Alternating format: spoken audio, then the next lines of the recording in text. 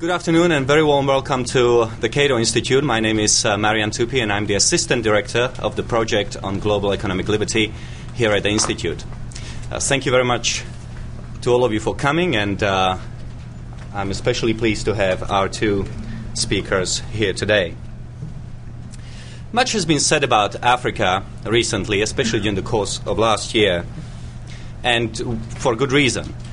While the rest of the world had grown richer over the past few decades, Africa has actually grown poorer.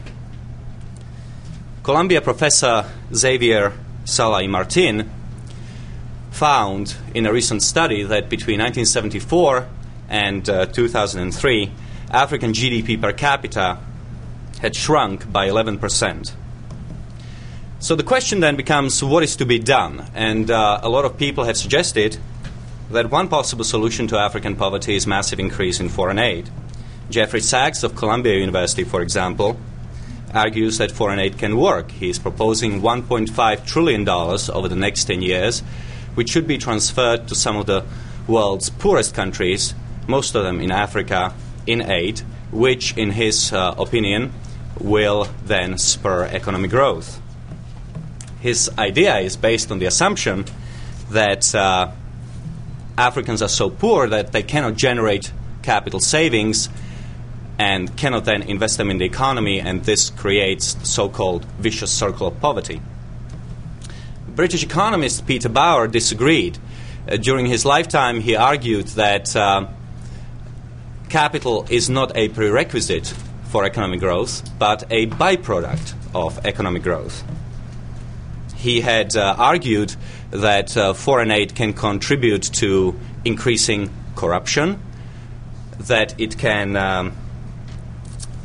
does not lead to economic growth, and may in fact provide a disincentive for reform. Well, today we'll be looking at the issue of corruption. How big is the problem of corruption in Africa? Bono, the Irish pop star, who was recently on a visit to the United States, said on Conan O'Brien, "The people in the United States don't believe that aid is getting to the people that it is supposed to because of corruption and stuff like that. They don't want their tax dollars redecorating presidential palaces. We have covered that now." That's what he said. Transparency International disagrees.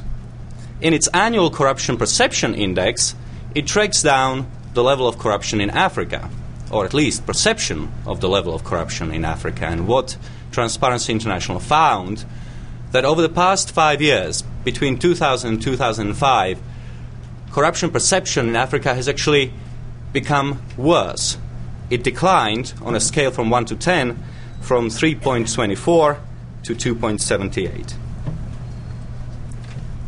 To help us understand the problem of corruption in Africa and the intricate way in which it interacts with foreign aid and also with economic development and bringing people in Africa out of poverty, I'm very happy to welcome John Githongo.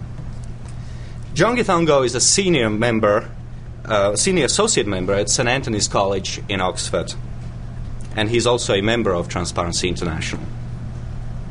Until last year, he was the permanent secretary in the office of the President of the Republic of Kenya, in charge of governance and ethics. Mr. Githongo was asked to look into the pervasive corruption amongst Kenya's public officials, but soon encountered opposition that forced him to relinquish his position as the permanent secretary and also to leave Kenya for Great Britain, where he published his now famous report on corruption in Kenya and indicted Kenya's vice president and 3 senior ministers in a corruption scandal that cost Kenyan taxpayers hundreds of millions of dollars. Githongo, as I mentioned already, has previously worked for Transparency International as director of its global board and also as executive director of Transparency International Kenya. Before that, he had an extensive journalistic career working for papers of such repute as Financial Times and The Economist. And I am very happy to have you here. Welcome. Thank you.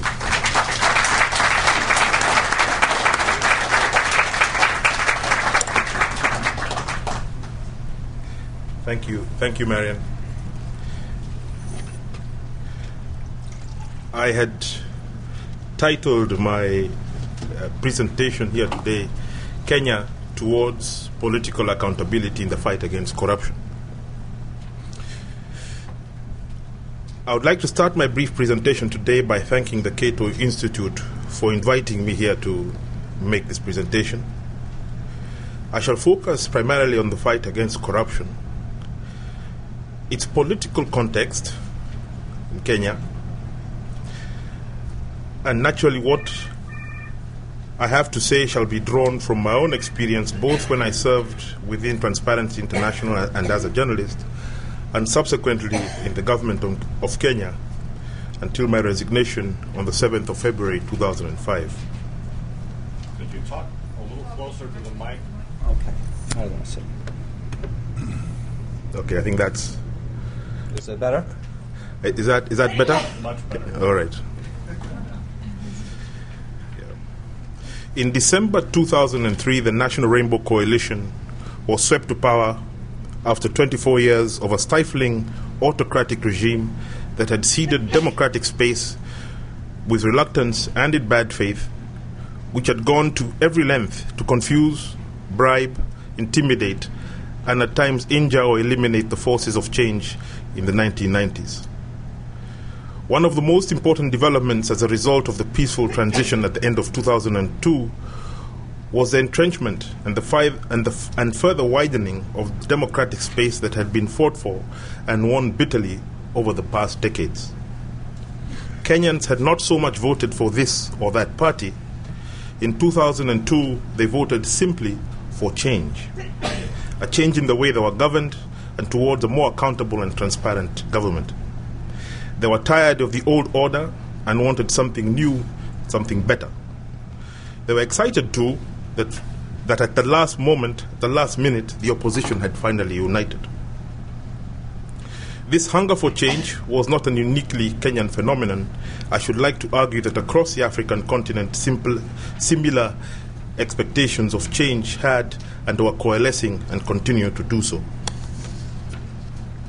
Within months of the election, their administration had embarked on an ambitious governance-related reform program that included, among other measures, for example, the creation of a Ministry of Justice and Constitutional Affairs, my own appointment as Permanent Secretary in charge of Governance and Ethics, the appointment of a new Director of Public Prosecutions, who, for example, set about creating a special unit to address corruption, serious crime, fraud, and asset forfeiture.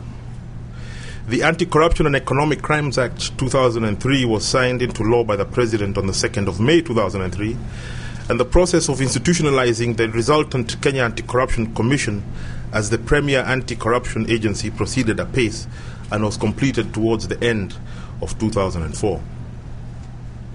The government also established the Kenya National Human Rights Commission, created a specialized cabinet committee on corruption, institutionalized the declaration of assets and liabilities by public officials after passing the Public Officer Ethics Act in 2003. In addition to this, the Goldenberg Commission of Inquiry was established to get to the bottom of the Goldenberg scandal of the early 1990s that saw the misappropriation of perhaps up to $1 million. The Commission on Illegal and Irregular Allocation of Public Land and the National Anti-Corruption Campaign and the Task Force on Truth, Justice and Reconciliation were also established to collect and collate views of the public as to whether a Truth Commission should be set up. There was also a dramatic reform of the judiciary that saw 50% of the top judges removed from office. All these reforms, and I think this is an important point, all these reforms were initiated within the first 9 months of the administration. It is my view that the rupture within NARC over the constitutional review process, and in particular the inability to mutually agree on the post of a prime minister, and by implication on presidential powers, precipitated something akin to a counter-revolution within the ruling coalition. Virtually overnight, NARC became dysfunctional, with the so-called LDP faction pitted against the NAK wing. The constitutional reform process in 2003, culminating in the referendum that took place in November last year, became an arena in which the internal contradictions within the coalition were played out. These contradictions within the coalition could have been anticipated, but it was clear that coalitions had become the organizing reality behind our new politics. In the immediate aftermath of the end of the single-party state in 1991, the opposition splintered essentially along ethnic lines, with individual parties drawing support from particular areas inhabited predominantly by specific ethnic groups that were mobilized along tribal lines by individual leaders on the basis of their past, present, and future promise of delivering patronage. It was just such a splintering of the political elite, encouraged enthusiastically by the then ruling party, that characterized politics between 1992 and 2002, when the opposition, as I mentioned before, united rapidly behind Mwai Kibaki under the National Rainbow Coalition banner to push KANU out of power. As the contradictions within the coalition were played out, we found on the one side a group of leaders committed to the idea of NARC as one political party. Of this, they made what sounded like a reasonable argument, that the election had been contested by NARC as a party and not by its constituent parties individually. This argument was put forward to justify the need to consolidate the new ruling party into a single, powerful political machine uniting all its constituent elements. In truth, in the view of others, it had been contested by a coalition that had only conveniently come under the party banner of NARC to remove KANU from power. In my opinion, the older centralizing group of leaders harked back to an order of the 1960s and 1970s, when the Kenyan economy grew under what can be described as the authoritarian benevolence of the Kenyatta regime during the Cold War. An order based on an implicit, albeit ultimately self-destructive, idea that the Kikuyu and their associated communities were possessed of, both by mistake of history and natural character, or both, the capacities necessary to get the economy moving again after a period of prolonged incompetence, looting, and resultant stagnation. This implicit organizing idea within key members of the ruling elite was manifest in a host of ways, mainly with regard, for example, to early appointments of senior public officials, including here I should add myself. But more destructively, in my opinion, to the apparent arrogance demonstrated implicitly and explicitly by those who held this view. A view that said, albeit, as I said, implicitly, that we Kikuyu could produce the growth and be allowed some excesses in gratitude. It was, I should like to argue, a model that had been reasonably successful during the Cold War and had only started to falter in the mid-1980s as the Moi regime consolidated and the economy was restructured. Anyway, by the middle of 2004, it began to look as if the heart of the state was dominated by cold warriors, grappling with new realities, whose vision of the political ideal was the 1970s, backwards, not to the future. But the Cold War had ended. Society had urbanized rapidly, both in real physical terms and in terms of even rural youth acquiring urgent 21st century aspirations driven by television, radio, the internet, and mobile phones. This younger generation, who now form a majority of Kenyans, do not even remember Mzee Jomo Kenyatta except what they read about him. In the cities, they speak their own language, Sheng. They are more irrelevant of their leaders than their parents were. They are better schooled and more exposed to the wider world than any generation preceding them. There are both negative and positive effects to these developments, but they are inescapable realities. realities that saw many of Africa's relationships with the outside world transformed more nebulously by the information age, and more practically these days via mechanisms such as NEPAD and the like. In a similar vein, the relevance of the development partners has ironically declined since the end of the Cold War in a country like Kenya. In part because they disengaged in the 1980s and 1990s from the most direct support to the corrupt central government in favor of support to civil society, because of improved tax collection leading to reduced reliance on injections of donor aid, as well an environment of political correctness that shirks from any imperialist overtones implied in the conditionality-related methods of engaging on the development assistance front. And importantly, the decline in the capacity of states to absorb aid, and in my opinion, more importantly, the fact that the 1990s had unleashed freedoms and creativities amongst the population that had changed its very view of itself, creating a more confident urbanite in particular, who, while knowledgeable of his or her disadvantages in Africa, is also clear about his or her equalities and similarities with peers across the world, especially when it comes to access to information, thus creating a new uniformity of expectations amongst the youth that can quickly become a crisis for an administration that is not sensitive to them. So I should like to think that foreign aid, while not being less important, especially for those countries that receive large chunks of budgetary support, and more critically, well-timed infusions of emergency relief to mitigate natural and unnatural disasters, while not being less important, it might be less relevant in the minds and hearts of an entire generation of young Africans whose outlook is more global in a manner that is unprecedented in history. Throughout the 1980s and 1990s, Africa was the world's most helplessly globalized continent. We adopted structural adjustment, economic liberalization policies, perhaps when our elites hadn't thought them through, and when our economies had not been prepared to face the full force of the global economy. The information age happened upon us when there are those who would argue that our own institutions of cultural dissemination were at their weakest after the backwardness of the 1980s in particular, in terms of its impact on the intellectual class as a result of their persecution across the continent. I should like to argue, however, that successful elections in a country like Kenya, at which the electorate clearly articulate their wishes sometimes in dramatic ways, would point to a deepening of the democratic process that is reassuring in the long term. I shall come back to the internal Kenyan politics and corruption.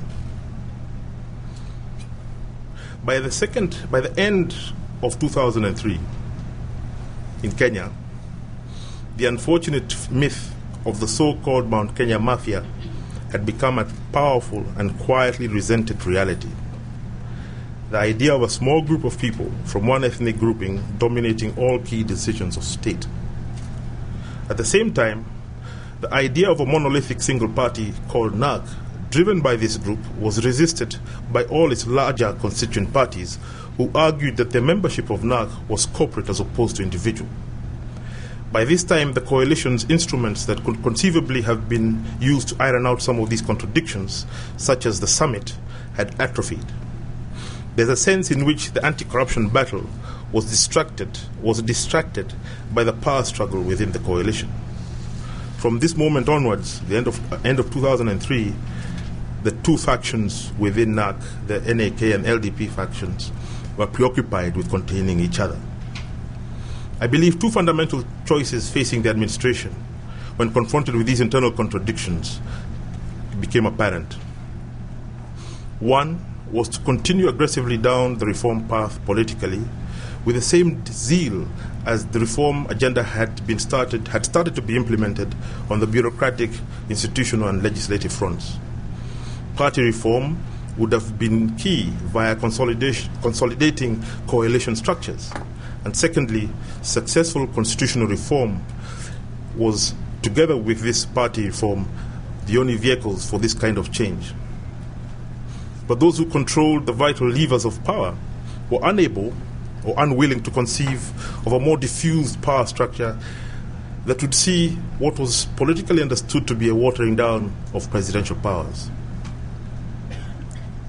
The second fundamental choice facing the administration, or the key leaders in the administration, was to revert to type, consolidate power in the hands of a small elite, and hold on to it via a healthy mixture of some real reforms, public relations, dubiously financed political patronage, and reverting to a monolithic party structure and the like. The second option was the more familiar and perhaps the easier. I believe that the setbacks in the fight against corruption were derived perhaps from making this choice. In other words, as an administration, we wanted to implement the legislative, bureaucratic, and sometimes even institutional reforms necessary to move forward, but at the same time, a far more conservative instinct had kicked in politically. This attempt to be all things to all people brought us to grief on the anti-corruption front. I shall not go into all the details, but only to illustrate. The heart of what can be described as grand corruption within the NARC state is a series of financial arrangements that, combined together, comprise a system of conducting security-related procurement, procuring commercial debt, and financing politics, ostensibly financing politics. The financing of politics is the most often repeated excuse for the very transactions that now form the bulk of the investigations being carried out by the Kenya Anti-Corruption Authority. I'm limited here slightly by the fact that I've given evidence before the Public Accounts Committee of the Kenyan Parliament, and their report is due to be presented to Parliament hopefully this week. But I'll give you perhaps a snapshot of the way these transactions worked, and transactions which were, as I said, given political justification. At the beginning in March of 2004, it became, well, I was informed that an entity had been granted a contract worth about 32 million euro. I'm not sure how much that is in dollars. It's a lot of money in Kenya. I was also informed that this entity that had been granted this contract did not exist. It was unusual, to say the least. At that time, my main concern was reputational. I was worried that this would cause a reputational problem for us, therefore should be stopped. And I was under the impression that it had been stopped.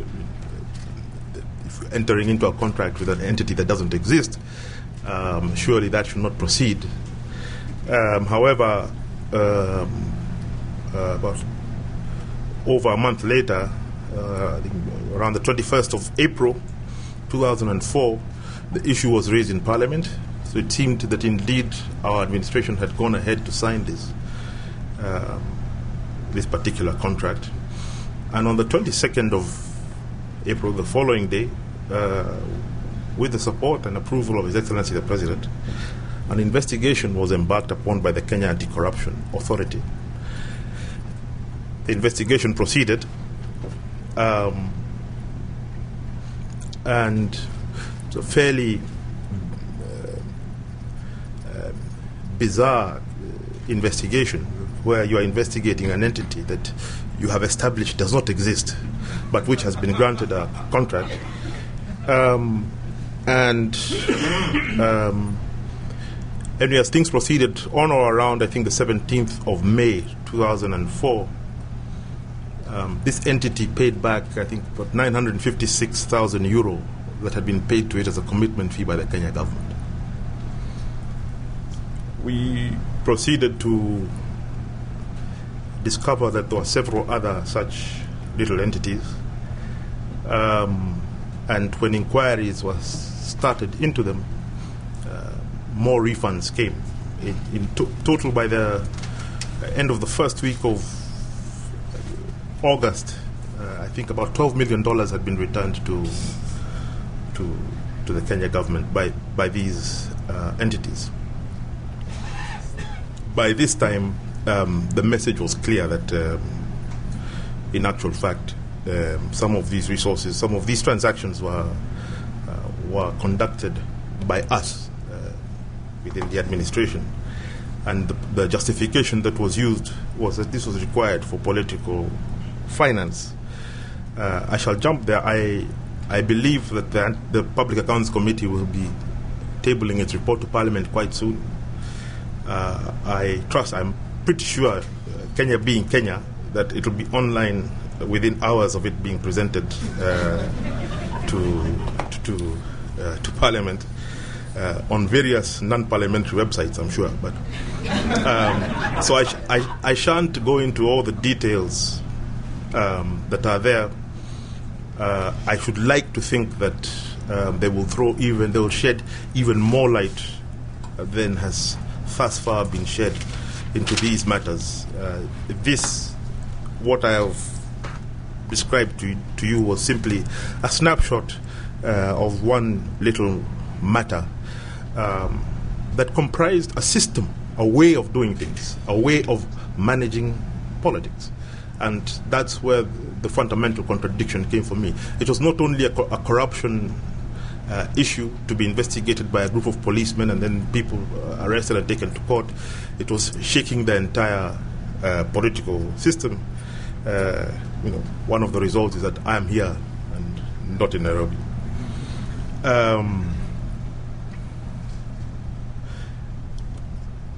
Some of the lessons learned, and here I want to answer the questions of my own colleagues in government, whose justification was that we need this money to pay for politics. I was saying earlier how I'm slightly bemused that in Britain there seem to be difficulties being caused over relatively small amounts of money. The Kenyan context, a few million pounds. It's nothing compared to the amount of resources mobilized ostensibly for politics in a country like Kenya. The truth of the matter is the following, however, which is something that I find to be a positive about the politics that's developed in Kenya. And that is that, first of all, vote buying no longer seems to work. If it did, as we saw in 2002, the ruling party, KANU, that had more of the money, lost. In 2005, during the referendum on the constitution that was held in November last year, what can be described as the ruling elite lost the referendum, despite being, and by their own admission, endowed with enough resources to shake the country. So there's a sense in which Kenyan democracy has reached a new level. And my own experience has been that offered cash, T-shirts, food, especially in a time of drought like this, Kenyans will, if you're a politician competing for office, they will line up and take your money. They will line up and take your T-shirts, your maize, whatever you're giving them. But they will vote with their consciences. So it's a step forward and a lesson for politicians that vote buying on a mass scale, which has been used as a justification for scandals like Goldenberg, no longer works. I think our democracy has moved beyond that. What my experience has been is that the insidious effects of illegitimately acquired resources is felt most when disbursed within small groups of mainly urban-based, closeted decision makers. Small groups of members of parliament, constitutional making group, small groups of people, $1 million here and there, can change decisions. But spending $100 million can no longer buy you an election in Kenya. Thirdly, on the voter level, the urban areas seem to remain most resistant to patronage politics and skeptical of the promises that leaders make of future patronage. I'll go back again to the political context in the fight against corruption and what happened as some of these contradictions were now being played out and the effect they had on the fight against corruption. In June 2004, a cabinet reshuffle saw the inclusion into the cabinet of opposition legislators. In my opinion, the reshuffle was a reactionary turn in government, and it was meant in part to marginalize the troublesome LDP faction. And in a sense, it can be argued that it did, it watered them down. But it also signaled a slowing down of the reform agenda in Kenya. The second effort to lend coherence to the increasingly fractious administration was via the referendum on the constitution that was conducted in November last year. As a result, what was supposed to be a referendum on the constitution became a contest between two political groupings within the same cabinet. One that supported the constitution and was allocated a banana symbol by the Electoral Commission of Kenya, and their opponents who were allocated the orange symbol. The Oranges promptly formed a movement that traversed the country, campaigning against the new constitution, mainly on grounds that the excessive powers of the presidency had been left intact in the new draft, amongst a raft of other contentious issues. It is usually easier to campaign against than for something in these sorts of cases. As the banana and orange campaigns progressed, they deteriorated into crude ethnic mobilization that ultimately had untoward results for its most enthusiastic proponents. At the end of the day, in Kenya, fear of domination by the largest ethnic group, Kikuyus in particular, given Kenya's history, is one of the most, if not the most potent tools of crude political mobilization available to Kenyan politicians who are not Kikuyu. And it no doubt had something to do with the final result that was a resounding loss for the banana camp in the hands of the Oranges. That a sitting government could lose a referendum despite its access to resources was not to me entirely surprising. What was surprising was that the banana leaders were stunned by the defeat and its scale. This signaled what was perhaps a more fundamental disconnect, one so vast that it is not unlikely that Kenya was entering a phase of unprecedented events driven by executive actions based on limited information and indecisiveness. I think some of you may have been reading stories about raids into the media, which I'll talk about later, mercenaries or so-called mercenaries and other bizarre happenings. The referendum allowed one immediate political objective to be achieved immediately thereafter: the sacking of the entire cabinet and its replacement eventually with essentially the same old faces, minus the rebel-aligned ministers who were dropped.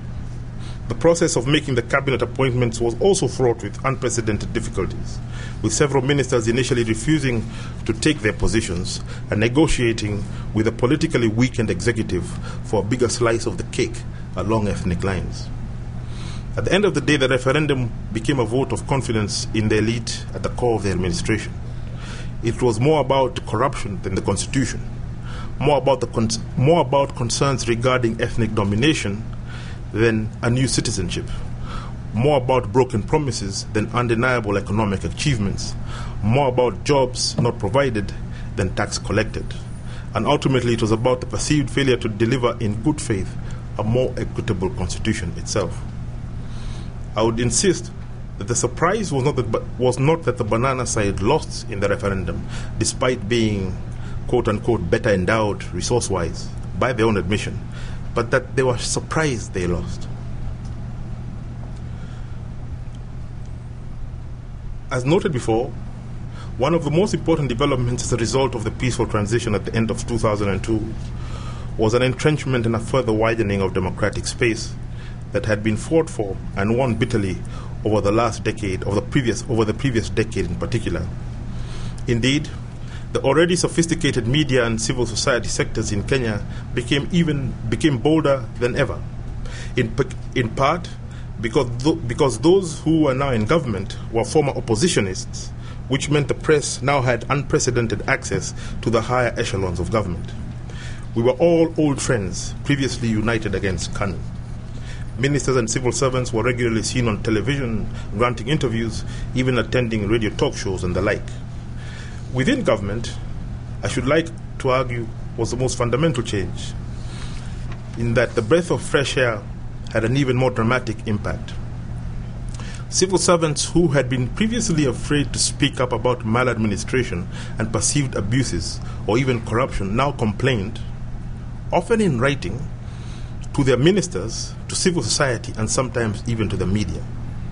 Indeed, despite all the difficulties, until the beginning of this month, the most impressive achievement of the NARC administration, according to its own spokesman, was the freeing up of the democratic space that allowed the media to speak so forcefully about corruption and other ills.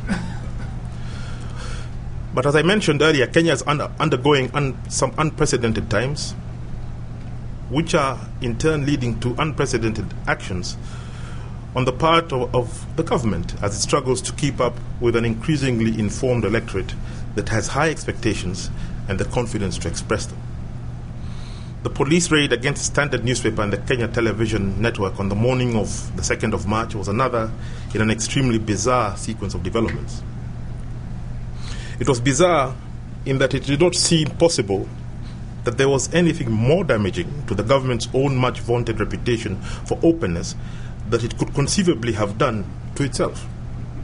It marked an unprecedented low in what has often been a sometimes tumultuous relationship with the media that supported key elements of the government when they were in opposition. The dramatic deterioration of this relationship is likely to have severe implications in the short term, and we are already seeing that. It's not only that it happened, but how it was executed.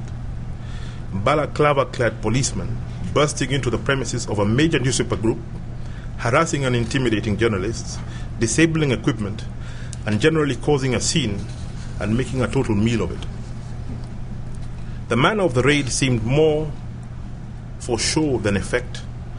Indeed, thus far, the only effect would appear to have been to embolden the media and cause a further loss of confidence in the administration's democratic credentials, both locally and internationally, despite being led by a president whose reputation for political tolerance, compared to his predecessors, remains unchallenged.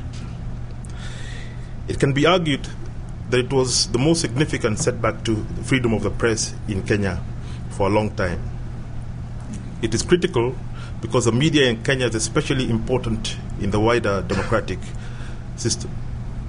Well institutionalized, sophisticated, commercially independent, and possessed of a clear idea of its own importance and role as a key pillar in Kenya's democratic development, their success has been the nation's success. Indeed, until recently, the media was the main vehicle for political accountability on the part of government officials. Ironically, after a painful process of attempting to forge a cohesive government, the raid against the media last week provoked some splits within the cabinet.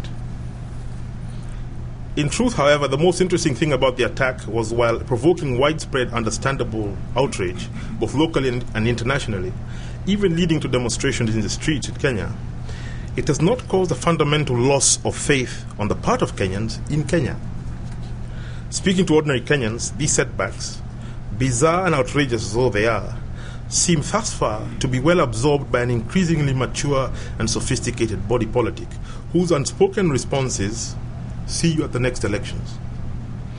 Indeed, people realize that there is an extent to which this developing trend of intolerant behavior on the part of the administration is merely symptomatic of the internal contradictions within what used to be called the coalition government and is now called a government of national unity.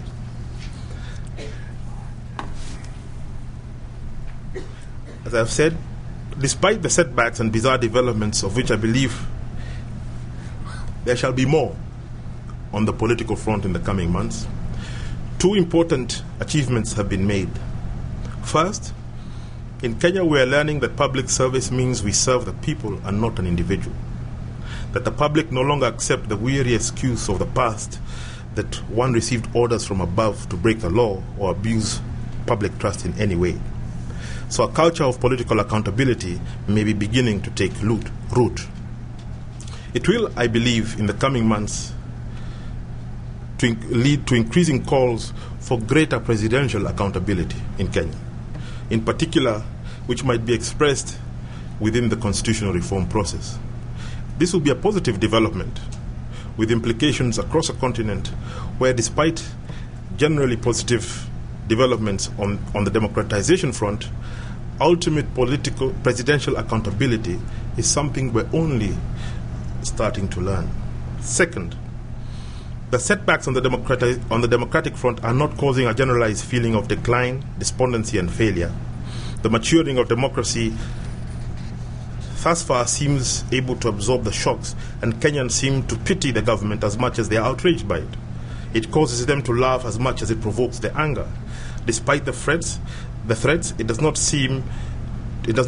has not been able to inculcate a generalized culture of fear, in part because it does not seem to have the coherence or competence to do so, even if it wanted to. At the end of the day, the fight against corruption will be defined by the politics.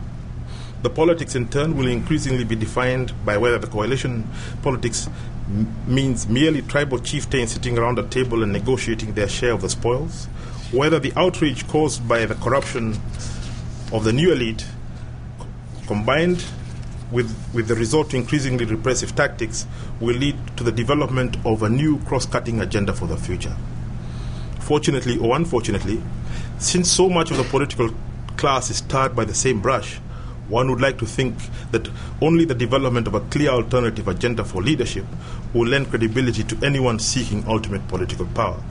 In other words, an end to the game of political musical chairs.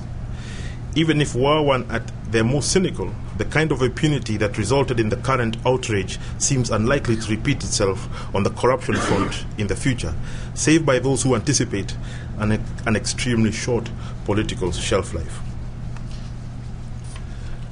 I'll conclude with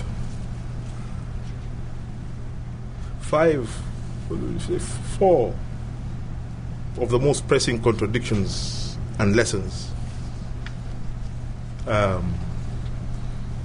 I have learned. Number one is that national security and the procurement processes it derives have become the last refuge of the corrupt. Parliamentary oversight is lacking in this critical area, but it's one issue that is going to keep on appearing in countries across the continent. The second important question is who pays for democracy in Africa? How do we win an election without stealing the money or going to thieves for the campaign contributions? My own experience is that most of the resources secretly mobilized, ostensibly for campaigns, go into private hands, and only about 20% end up going into quote-unquote politics. Third, how do we manage our politics and the new reality of coalitions? On the national level, by building real party structures, which is happening.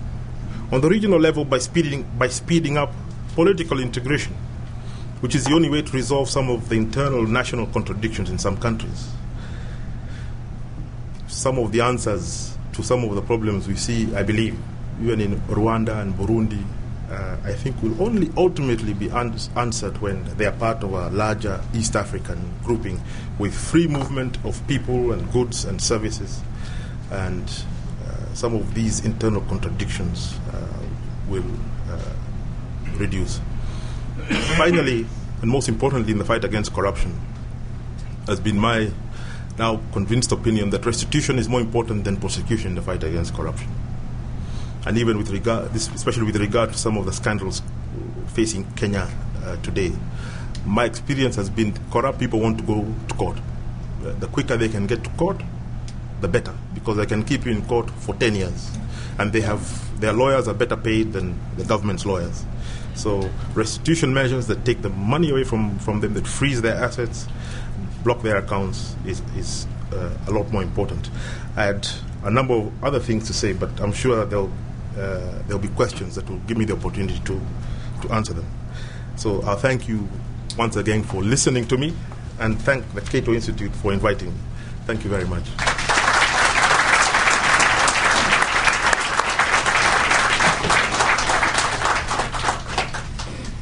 To respond to John's talk, we have George Aita. Professor George Aita is a distinguished economist at American University and president of Free Africa Foundation, both in Washington, D.C.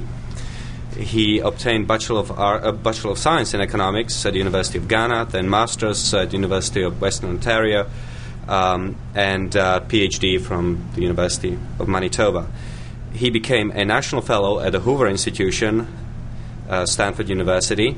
He was a Bradley Scholar at the Heritage Foundation, and in 1983 he started the above-mentioned Free Africa Foundation. He is an internationally recognized authority on Africa. He has authored 3 books on Africa: Africa Betrayed, Africa in Chaos, and most recently, Africa Unchained, the Blueprint for Africa's Future. He has written for Wall Street Journal, Los Angeles Times. He has appeared on many talk shows and has testified before many U.S. congressional committees. He has just returned from Ghana, where his many efforts have been rewarded by making him a traditional chief in one of the village, an honor which comes with the right of having 3 wives, I believe. So maybe you can tell us if any progress has been made.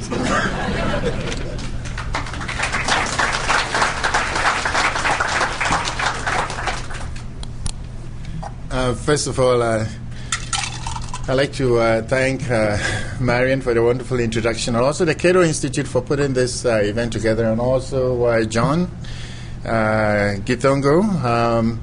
He's one courageous man, and I'd like us to applaud him.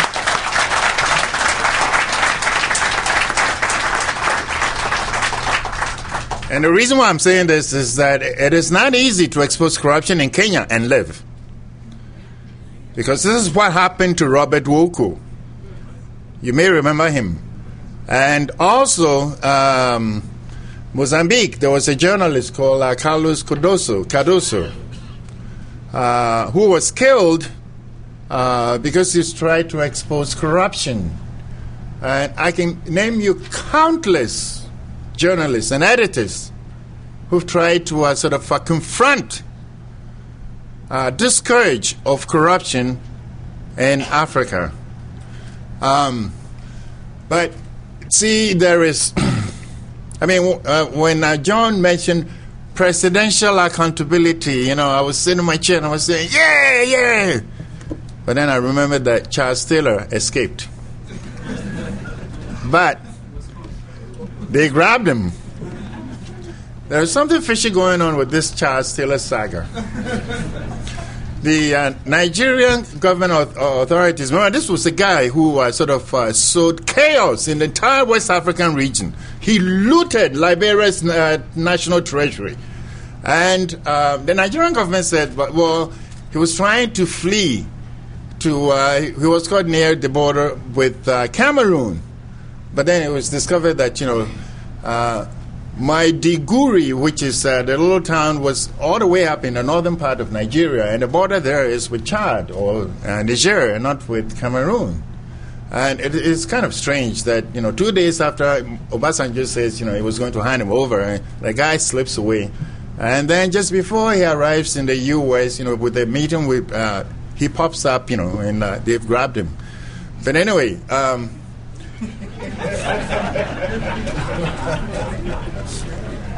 We want to end this culture of looting with impunity in Africa. Corruption is a huge problem in Africa. Let me give you some statistics. The African Union last August, estimated that corruption alone cost Africa $148 billion a year. Corruption alone. Now, I confronted Jeffrey Sachs with this. And I asked him, you want to give Africa more aid. Don't you think that the aid that Africa needs can be found in Africa itself if these governments were serious enough to cut down on corruption? I mean, if they were serious and cut down on corruption, just half of it, they'll find more aid, more resources than, Tony Blair and Jeffrey Sachs wants to give them. How serious are they? They aren't very serious. Every year, 80 billion in capital leaves Africa. Where does it go? Switzerland. It's invested outside. And yet these are the same governments which draw up elaborate investment code to try and attract foreign investors to come to Africa. It defies common sense. Because look, if Nigerians themselves wouldn't invest in their own country, why should foreigners? And what did Nigeria do with the more than 415 billion in oil revenue that flowed into Nigeria? What happened to it? And Nigeria's own president, Obasanjo, claimed that since 1960, African leaders have stolen more than 140 billion from their people. African leaders have stolen more than 140 billion from their people. That should tell you why Africa is so poor. The reason why Africa is poor is not, you don't have to be a rocket scientist. Africa has the resources. Name the mineral, you find it in Africa. The reason why Africa is poor is because Africa has a bad government. We're not saying don't help Africa, but what Africa needs is smart aid. See, there are some Americans who want to help Africa, but see, the foreign aid, one reason why foreign aid failed was because it was based upon false premises. First false premise is that Americans don't make a distinction between the people and the leaders. They think very naively that the best way of helping Africa is by forming partnership with their leaders. As a matter of fact, President Clinton epitomized this particular approach. You may remember back in 1998 when he made a historic trip to Africa. He was hailing the presidents of Ethiopia, Eritrea, Uganda, Rwanda, Congo as the new leaders of Africa. What happened? Barely 2 months before he returned to the U.S., Ethiopia and Eritrea were at war, and the so-called new leaders were fighting among themselves in the Congo.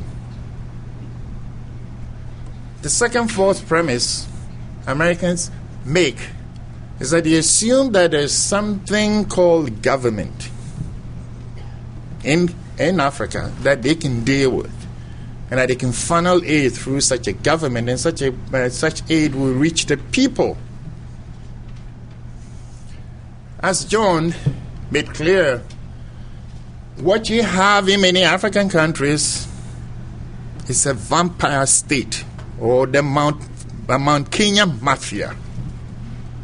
Government doesn't exist.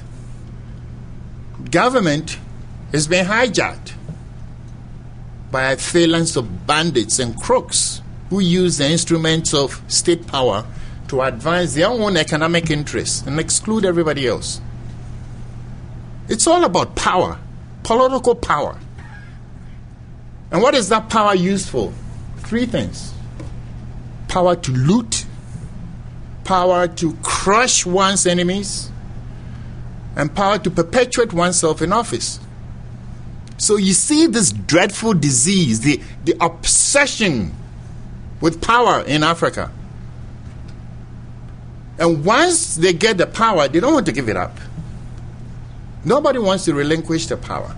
So they change constitutions to repeal term limits so that they can run again and again and again.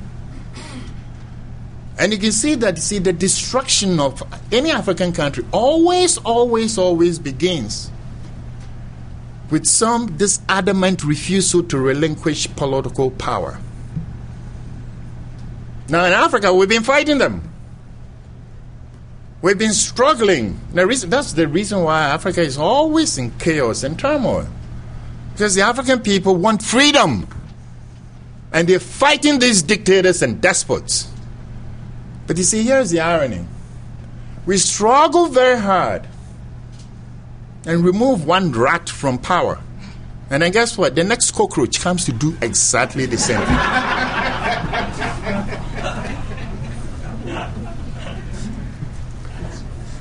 We said we didn't like Moi. We tossed him out. Guess what? The same thing in Zambia. We said we didn't like Kaunda. What happened to Chiluba? Guess where they found this? Chiluba is a former finance minister. They caught him hiding in a tree. Same thing in Ivory Coast. We said we didn't like Houphouët Boigny. And we brought Laurent Gbagbo. Excuse me. It's the same cycle of repeated cycle of one betrayal after another. Look, to fight corruption, you don't have to reinvent the wheel. You need three things, three institutions. The first one is we need in Africa a free and independent media. Free and independent media. We don't have this in many African countries, and Americans take the media for granted. Out of the 54 African countries, only 8 of them have a free media. Now, if you don't expose corruption, as a matter of fact, the first step in solving the problem is to expose it. And that's the job of the media. The Ethiopians have a proverb. It says, "He who conceals his disease cannot expect to be cured." You can't fight corruption without exposing it.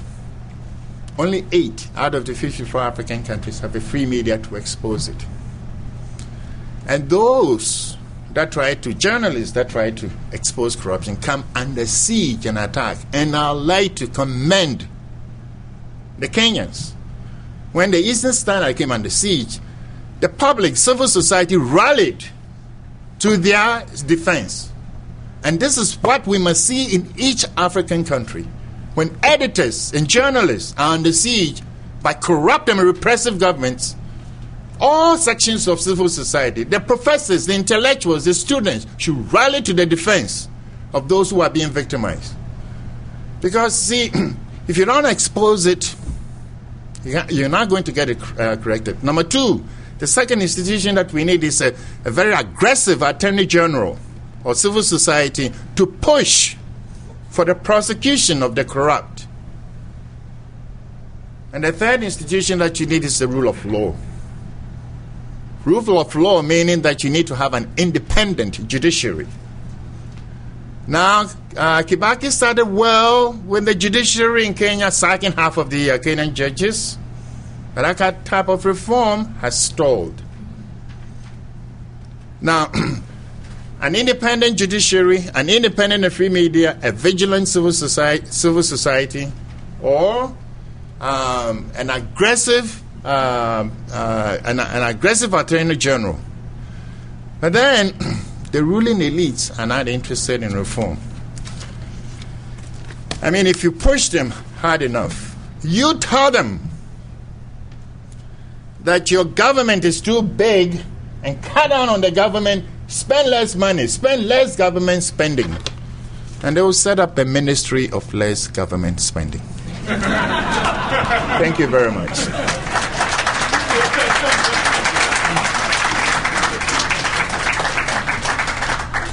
George is growing fiercer with age over the years that I've known him.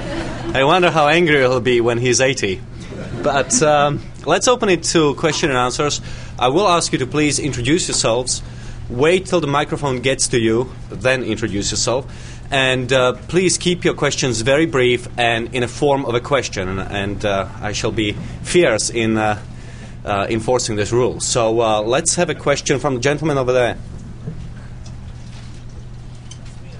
Yes. John, good to see you. And good that you're still alive. My name is John Muller. I write a column for the East African Standard, among other things. And good to see you, George, too. Now, John, you claim that you believe... very well.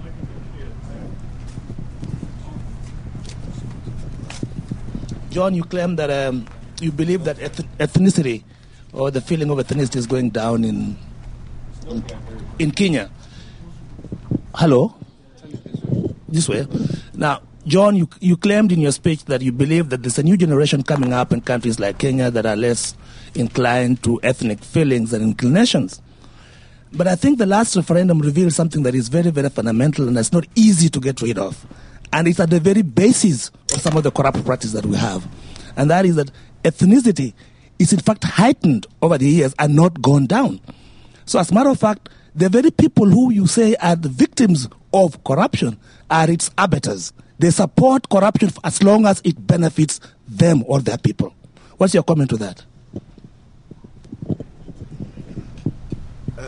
I disagree totally. And I think that is not borne out by all. If you look at the kind of coalition that was built in Kenya at the last moment to remove KANU from power in 2002, what would you describe that as? John, you come from Kenya, where you had ethnic groups that were described as diametrically opposed in Kenyan history, coming together to vote for change. To vote for change. The kind of response we've had with regard to the kind of outrage with regard to corruption, with regard to attack on the media. So I disagree. I think there's a pessimistic, cynical strain that says that African politics is about tribes and what they can eat. And this cake that they are eating, they don't know who's cooking it, but it's a diminishing cake, and therefore they're willing to kill each other if need be. I believe that's changing. I'm not saying it's something that is happening overnight. I'm not saying it's something that politicians are necessarily savvy to, but they're learning the lessons the hard way. Number one, as I said, coalition politics is now a reality. Whether it starts with, the moment we had the reintroduction of multi-party politics, the opposition split along ethnic lines. Now they're forced to work together to win political power. The next stage is to build an agenda, because people are going to say, why do you want to be elected? Is it simply because you have managed to bring this tribe and that tribe together so that you can win power? I think there's an exhaustion with that kind of analysis. I think it's too easy for us to keep on slipping back and saying, but at the end of the day, this is about what this tribe and that tribe can eat. So I disagree.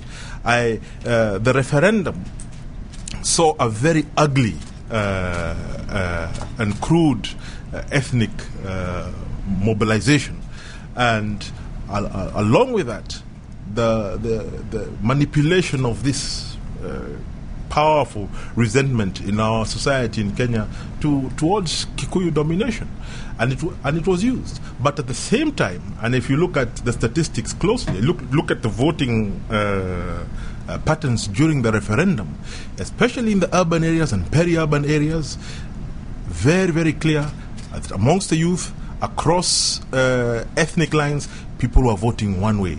So I don't think that things are as black and white as you would like to describe them. Maybe that's just me. I also think that Africa is urbanizing quickly, physically, and in mind. And I think those movements are real. So I don't subscribe at all to that kind of pessimistic kind of analysis. Well, it's very hopeful. My goodness. Okay, gentleman over there. Hello, my name is Dan Ford from the Heritage Foundation. And I just wanted to know if you have any political ambitions yourself. Okay. That's short question, a very short answer. Questions keeps on coming up. I don't know why. I've never spoken about it. I've never expressed any interest in it. I think our friend Mr. Mullah can tell us I have no constituency. There's no tribe even my fellow Kikuyus will not vote for me now. So no, I think that I started off as journalist and in civil society. I'm back in civil society. Good. Question from the back, maybe? So the answer is Yes. yes. The lady. Hello, I'm Courtney Vaughan, and currently consultant with the World Bank working in West Africa. And pretty much I would love to hear the perspective of Professor Ayete as well as Githongo on what I'm thinking in my mind that accountability is not a one-way street, neither is corruption. Professor, you mentioned that billions of dollars pretty much have been coming from Africa, right? And I'm assuming they're ending up in Western banks. I'm a former Wall Street banker, and I have my own perspective as to what happens down there, okay? And I would love to hear your perspective on that. What sort of measures perhaps can be taken, through the international institutions to cut down on that sort of corruption? Because I figure if funds are not being reinvested in Africa, that belongs to Africa, but they're reinvested somewhere else, and it means that it's helping to build other nations. What do you think? Okay. It's kind of difficult to try and prescribe and try and recover the loot once it has left Africa. It's extremely, extremely difficult. The Swiss bankers will always tell you that they would like to cooperate, but their kind of cooperation is legendary. It's really not forthcoming. Let me give you the example of the Marcoses, for example. In the Philippines, we were reputed to have amassed a personal fortune of almost 13 billion. And the government of Corazon Aquino, didn't really try as much as possible to try and recover the loot, and didn't really get even a tenth of that, back into the Philippines. The same thing with Congo, Zaire, when President Mobutu was there. So anyway, to me, trying to recover the loot is something like, going on a wild goose chase. To me, what is more important is to prevent the loot from leaving Africa in the first place. It's like, trying to collect horses after they have, left the stable.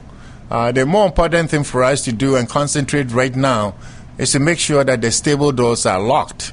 And, so that the horses won't get away. Right now, there's still a great deal of corruption. Money is still leaving. And we're not focusing on that. We're not, look at the case of Nigeria, for example, where, inspector of police, for example, was, found with considerable amount of wealth. The looting is still going on. It's going on in the Congo, for example. And in the Congo, now it is governments which are taking part in the rape and the plunder.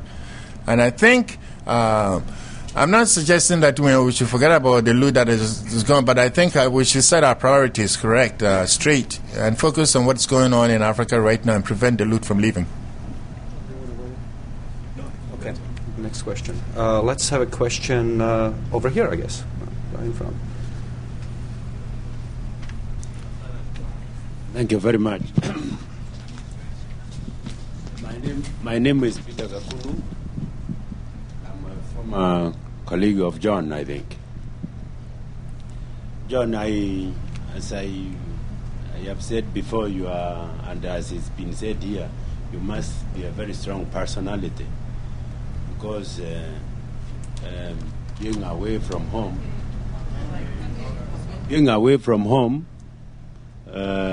against your will, so to say, is not easy. And in answer to my friend, until you go back home, you are unlikely to be in politics. But to come to the issue that I really want Thank to you. I very much liked your observation that maybe your action will result in a situation where you will have more people like you making similar statements and making similar stands. I hope that is possible. But also, and it's not only for Kenya but for the whole of Africa, but also it could have a reverse effect. You could end up with that corruption fighting back. And when corruption fights back, then it will not accept the so-called outsiders like John, because John came outside the system. So you will find the same system entrenching itself and therefore being more careful in terms of the bill it brings in. All right. The question I really wanted to raise with you, John, is the following, that I read your note that was available on the internet. It was very good reading, in my opinion. Sir, I have to ask you to ask a question I want now. to know how far did the whole scam go, really? How far does it go?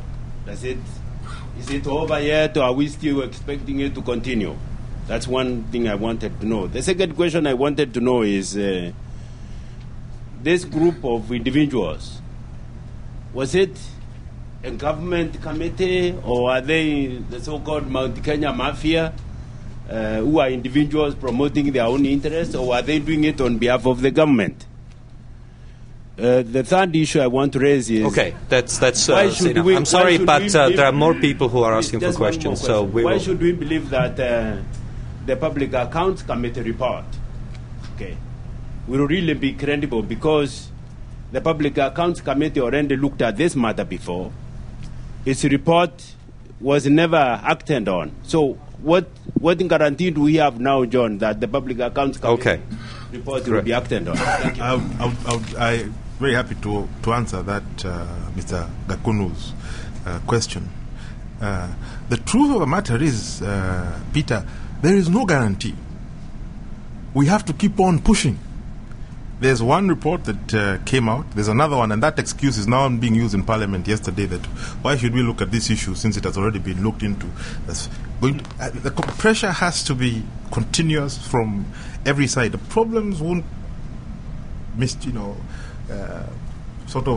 disappear in a puff of smoke. I think it's pressure, whether it's media, civil society, legislature, within the executive, people speaking out and pushing that, whether from inside, from outside. The corruption fights back. It won't stop. It won't stop fighting back. If it did, something's very wrong. In fact, when I was in government, occasionally there would be a lot of abusive, scurrilous articles written about me in the gutter press, what we call in Kenya the gutter press, and that's when I knew that I'm making a difference. You get threats on the phone, and it's working. So this is not a battle that we reach a point where we win and we say, phew, and now everything's going to be okay. I think it's a battle that's going on everywhere at different levels. I'd like to think that, we've raised the bar in Kenya. We're going to continue raising it. I would like to think that this PAC report will be treated differently from the last one. That is combined with the Kenya Anti-Corruption Committee's investigations that are ongoing, pressure from the media and civil society. And as far as these scandals, they're ongoing, even now. So I don't think it is something that is going to end quickly. There's the other issue that you asked, is it a government committee? One of the issues that I've had to explain to people is whenever I referred, even in what I've written, and I hope what will come out now as a result of other inquiries, there was always used the word we, us, and it meant different things depending on who you're with. It was never government. Group of individuals, mainly from one particular area, who are eating something that everybody else is not eating. It's never government. Yeah. The we was never to us. We was our ethnic group to exclusion of others. Our particular. So when there was never a committee, but there is a little group with a very definite sense of itself that was aligned along, I believe, ethnic lines, with a sense of its own perpetuation, a sense of self-protection that was inimical to some of the very reforms that the government was implementing. It will be destabilized, it will regroup, it will be destabilized again, but I think the march of democracy is moving forward and getting stronger. Okay, one last question from the gentleman in the back. You, sir, yes.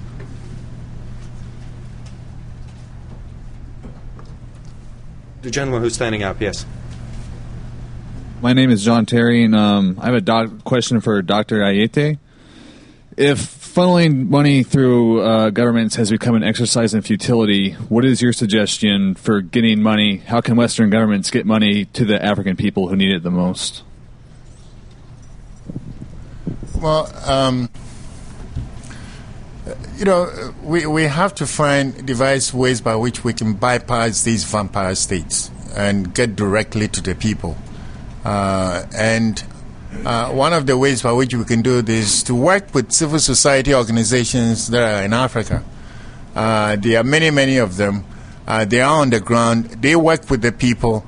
As Marian himself said, I myself went to Nigeria and Ghana, working with villages. We were supplying them directly insecticide-treated bed nets and giving them anti-malaria drugs. So we were working actually with the village committees on the ground itself. Now, I know this might be a little bit far-fetched for Americans. The other alternative is also to make sure, in terms of smart aid to Africa, the other alternative is simply to make sure that Africa, help us reform the institutions that we have in Africa. I have mentioned an independent and free media. It's a very, very critical institution. I've also mentioned an independent judiciary. There are also other institutions that we need to reform in Africa. We need an independent central bank. We also need to have an independent electoral commission. And we need to have neutral and professional security forces in Africa. If you give Africa these, Africans themselves will do much of the work and solve many of their problems. Right. Well, unfortunately, that's all the time we have for. However, there will be refreshments upstairs and our guests will join us. So thank you very much, and please thank our guests.